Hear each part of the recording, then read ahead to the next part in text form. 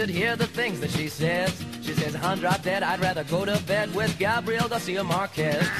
Cuddle up with Robertson Davies, leave on the light for Jane Rule. I've been flirting with Pierre Burton, and Pierre Burton's no fool. I like to go out dancing, my baby loves a bunch of authors. My heart's so broken, bleeding, baby just sitting there, doing some reading." Hello everyone, and welcome to The Mirror Factory. The Mirror Factory is a literary podcast featuring favorite passages from fiction, and a proud member of the Fire and Water Podcast Network. I'm your foreman, Max Romero. Today we're welcoming a very special guest, our first guest on The Mirror Factory, Dr. Ange. Ange runs the Supergirl Comic Box Commentary blog and is a friend of the network. Welcome to the factory, Ange. Hey, thanks so much for inviting me. I heard all of the promotions for this show, and I think it's just fantastic. As somebody that has quotes from many places that I pull out now and then, this seems like right up my alley. Oh, that's great. So, Ange, you were very enthusiastic when you contacted me, and especially considering what book you want to talk about. So why don't you tell us what you'll be reading from today? Yeah, in fact, I was afraid it would be like a little bit too on point, but I'm actually going to be reading a passage from The Fellowship of the Ring. I know, the first show will be about Tolkien, right? I guess it's not I guess it's a well-traveled path for nerds and geeks. But the truth is that I, read the trilogy probably when I was about 15 or 16 for the first time, and I've read it probably every, 4 to 5 years. I pick it up again and I read it through. And the first time I read it through, I was struck with the fact that despite all of the mischief that he causes, somehow Frodo and Sam don't murder Gollum on their way into Mordor. Because, he is always causing a lot of noise and tricks Frodo to go into Shelob's lair and really seems more like a pest. I constantly was saying, I just don't understand why they just don't off him. And then, of course, at the end, spoiler alert, he bites the ring off of Frodo's hand and then ultimately falls into Mount Doom. And so he is the person that kind of saves the world in a way. And so when I read it through that first time when I was about 15 or 16, I was like, oh, my God, I probably would have screwed Middle-earth over, right? I would have killed him early. And then Frodo would have put on the ring and gone evil, and then Sauron would have reclaimed the ring, and then everything is lost. And so my haste to kill him could have doomed everybody. So then, fast forward 4 or 5 years, I'm now the end of college or the beginning of medical school, and I decide I'm going to read it again. And smack dab in the second chapter of Fellowship of the Ring, this is the passage I'm going to read, is a conversation between Gandalf and Frodo where Gandalf says, it took tremendous mercy and pity for Bilbo not to kill Gollum, because Frodo's like, we should have just killed Gollum even back in The Hobbit. And Gandalf says, I have a sense that the fate of the ring is tied up with Gollum, and we're going to see how this all bears out. It's probably going to save you, Frodo. And so I was just always amazed when I read it that Tolkien kind of foreshadows the end of this trilogy, which is 1,500 pages, within the first 100 pages. In the second chapter of the first book, he kind of gives you a hook that if you are smart enough to read and to keep that tucked away in your memory, you'll see pay out. Now, the amusing thing about this, Max, is that, as I then continued to read the trilogy this second time, despite having read those paragraphs and being so struck by it, I still was thinking oh, my God, I would have just killed Gollum here. Right. Right? And so even though I know how the book ends, even though I hear Gandalf talk about how mercy and pity is so important, I probably would have messed up again. And it's just now become sort of like a running joke. Every time I pick up the trilogy and read it again, I'm like, oh, this is where I would probably have killed Gollum, and I probably would have screwed us all over. So I was just very struck by those two things. One, it's a really powerful passage talking about how it's very easy to deal out death and judgment, and do you really want to have that on your soul? And there's always room for redemption. So it's powerful from that point of view. But I also thought it was incredibly powerful just from the fact that it happens so early in the book, in the trilogy, and really is a foreshadowing of the ending.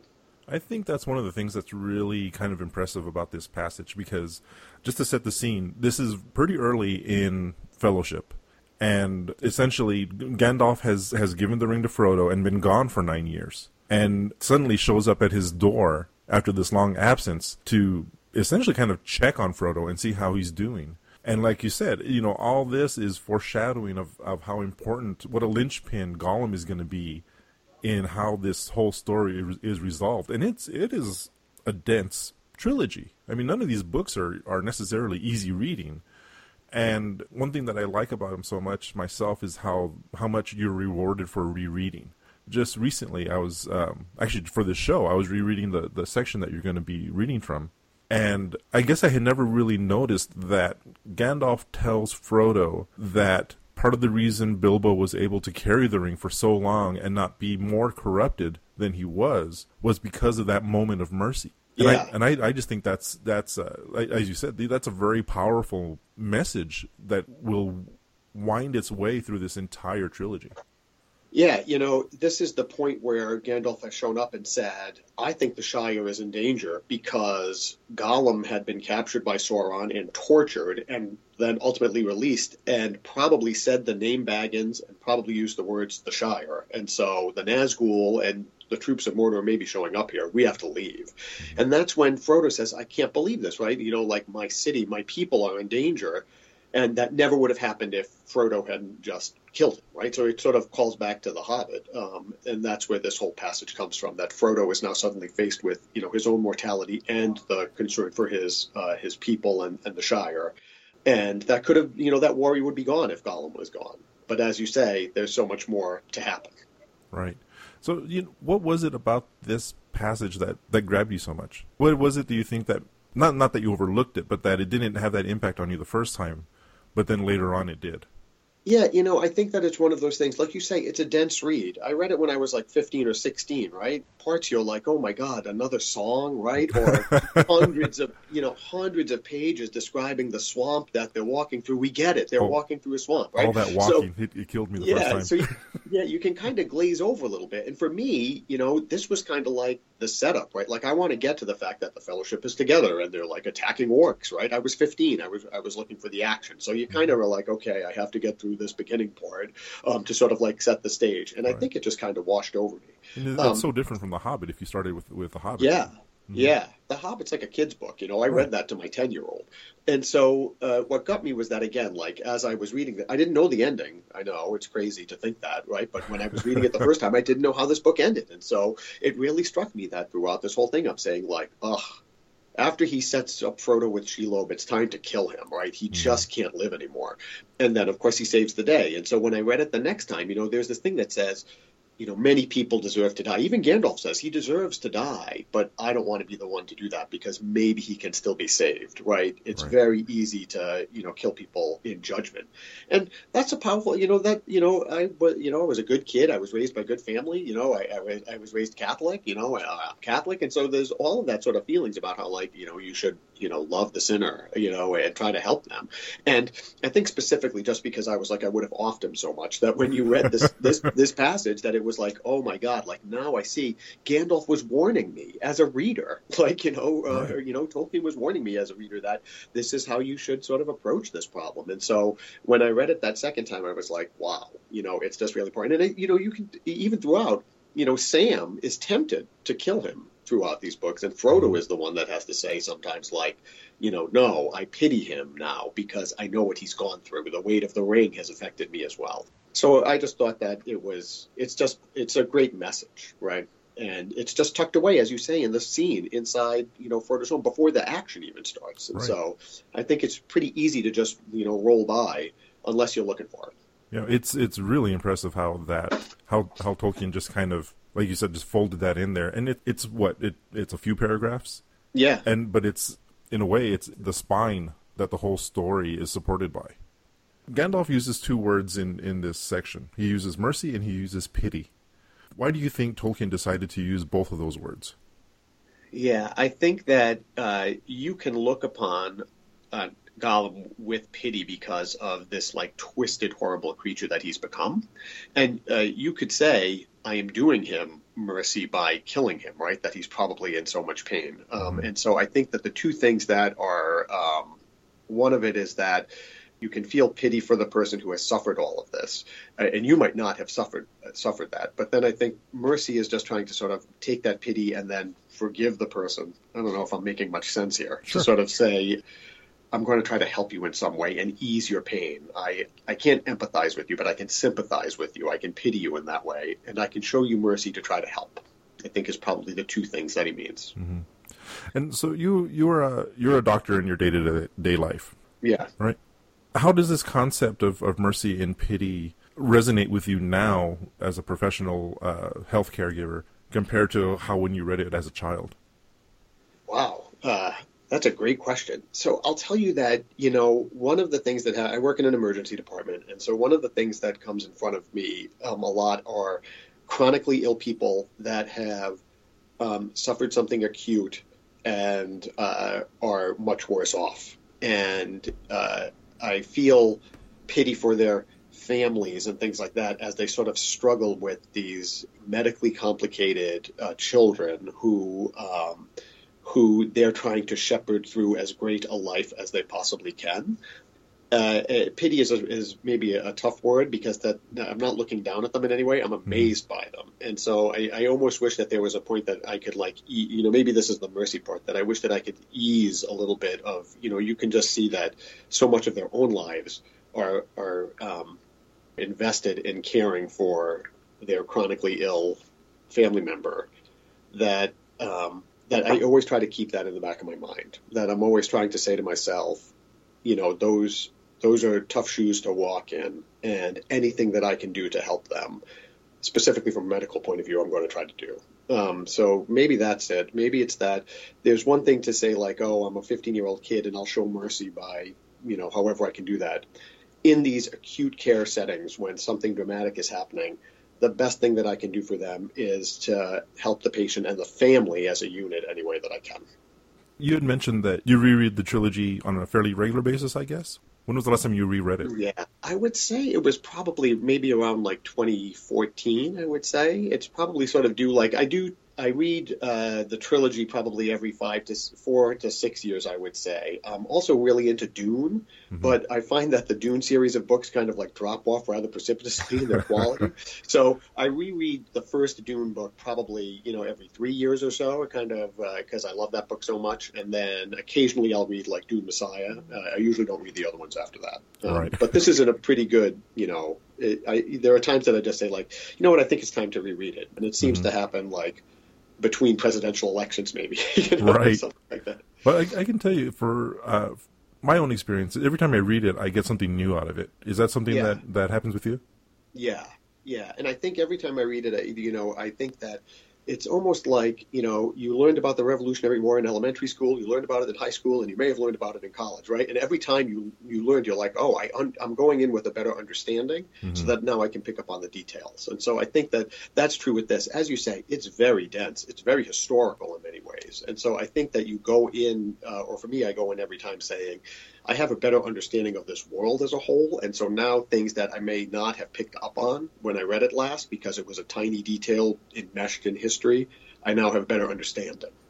The knife that the Nazgul's heel is struck with when Éowyn ultimately kills him is a knife that was specifically meant to kill that king when he was alive, right? And I think the first time I read it, I just didn't even understand that concept. And then you kind of like get all of these details that sort of enrich the whole experience. Right. Yeah, it really is like a history. It's amazing how much Tolkien put into it. Yeah. I mean, it's just a tremendous his mind, right? And even things like, I've tried, I know that I'm probably going to like destroy my geek cred here. I've tried to read the Silmarillion. I've actually never made it through. But you sort of say like, he had tens of thousands of years of history and lineage and language, like all in his head, like just amazing. Right. And to get back to the passage that we're talking about, to be able to just also, as an author, as someone who's telling a story, to be able to just kind of drop that in really kind of masterfully while also using all this history that he's come up with is kind of remarkable. That's why, I mean, it's funny, like you think about this book, like there are so many passages that we could talk about, or so many moments that we could talk about, I easily could have picked the Éowyn speech because I love that speech, I'm no man, but this is the one that always, like when you said, hey, I'm doing it, and there are passages, if you have a passage that has struck you, this was the first one that came to mind without a doubt. Well, great. Well, unless you have something to add, let's get to it.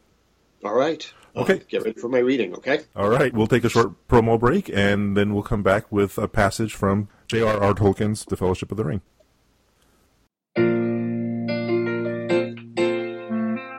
Afternoon, everybody. Ryan! How's that baby treating you, Mr. Daly? Like Thanos snapping his fingers at my bank account. In that case, how about a beer on the house? Sure, gotta give my mouth something to do between podcasts. Say, Ryan, I don't get how you have so much time for podcasting. Doesn't your wife want you spending time with the baby? Would you? Truth is, I think she's a little worried about how much time I'm spending with the kid, ever since his first words were Dagobah system. Now she wants me to go out and do something mature, something productive, and most of all, something lucrative that can support the family. So you're going to... Podcast about Cheers, yeah. That kid's not going to start college for 18 years. I got time. Cheerscast, the podcast where everybody knows your name. Coming soon to the Fire and Water Network.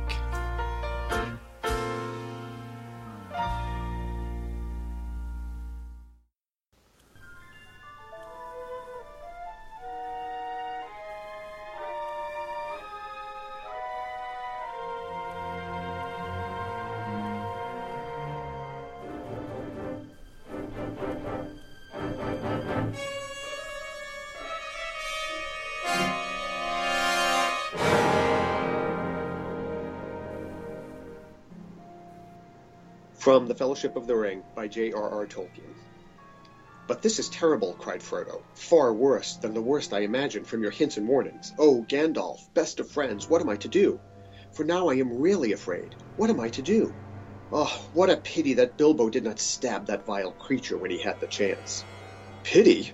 It was pity that stayed his hand. Pity and mercy, not to strike without need.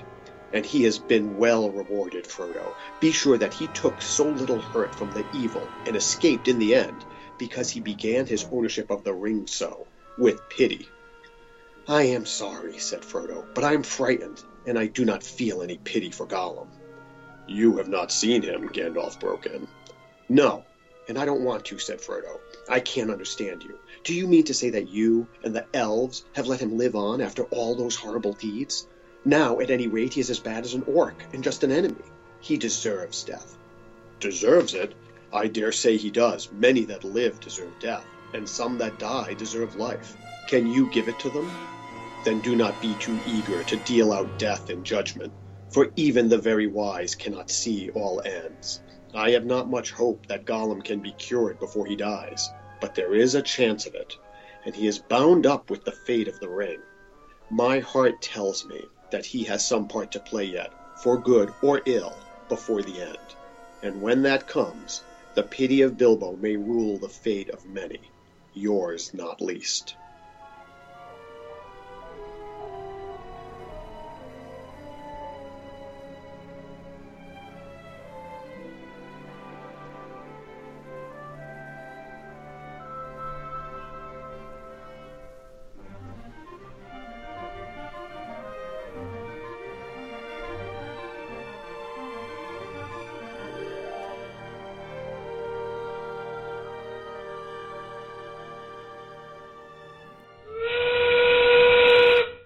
We'd like to thank Ange for being a guest here on the Mirror Factory. If you'd like to leave a comment, you can do that at fireandwaterpodcast.com. And if you'd like to be a guest on the Mirror Factory, contact me at mirrorfactorypodcast@gmail.com. You can also follow the podcast on Twitter at Factory Mirror or at the Mirror Factory on Facebook. The Mirror Factory is a proud member of the Fire and Water Podcast Network. Thanks for listening, and until next time, read a book. But Gollum, the evil one, crept up and slipped away.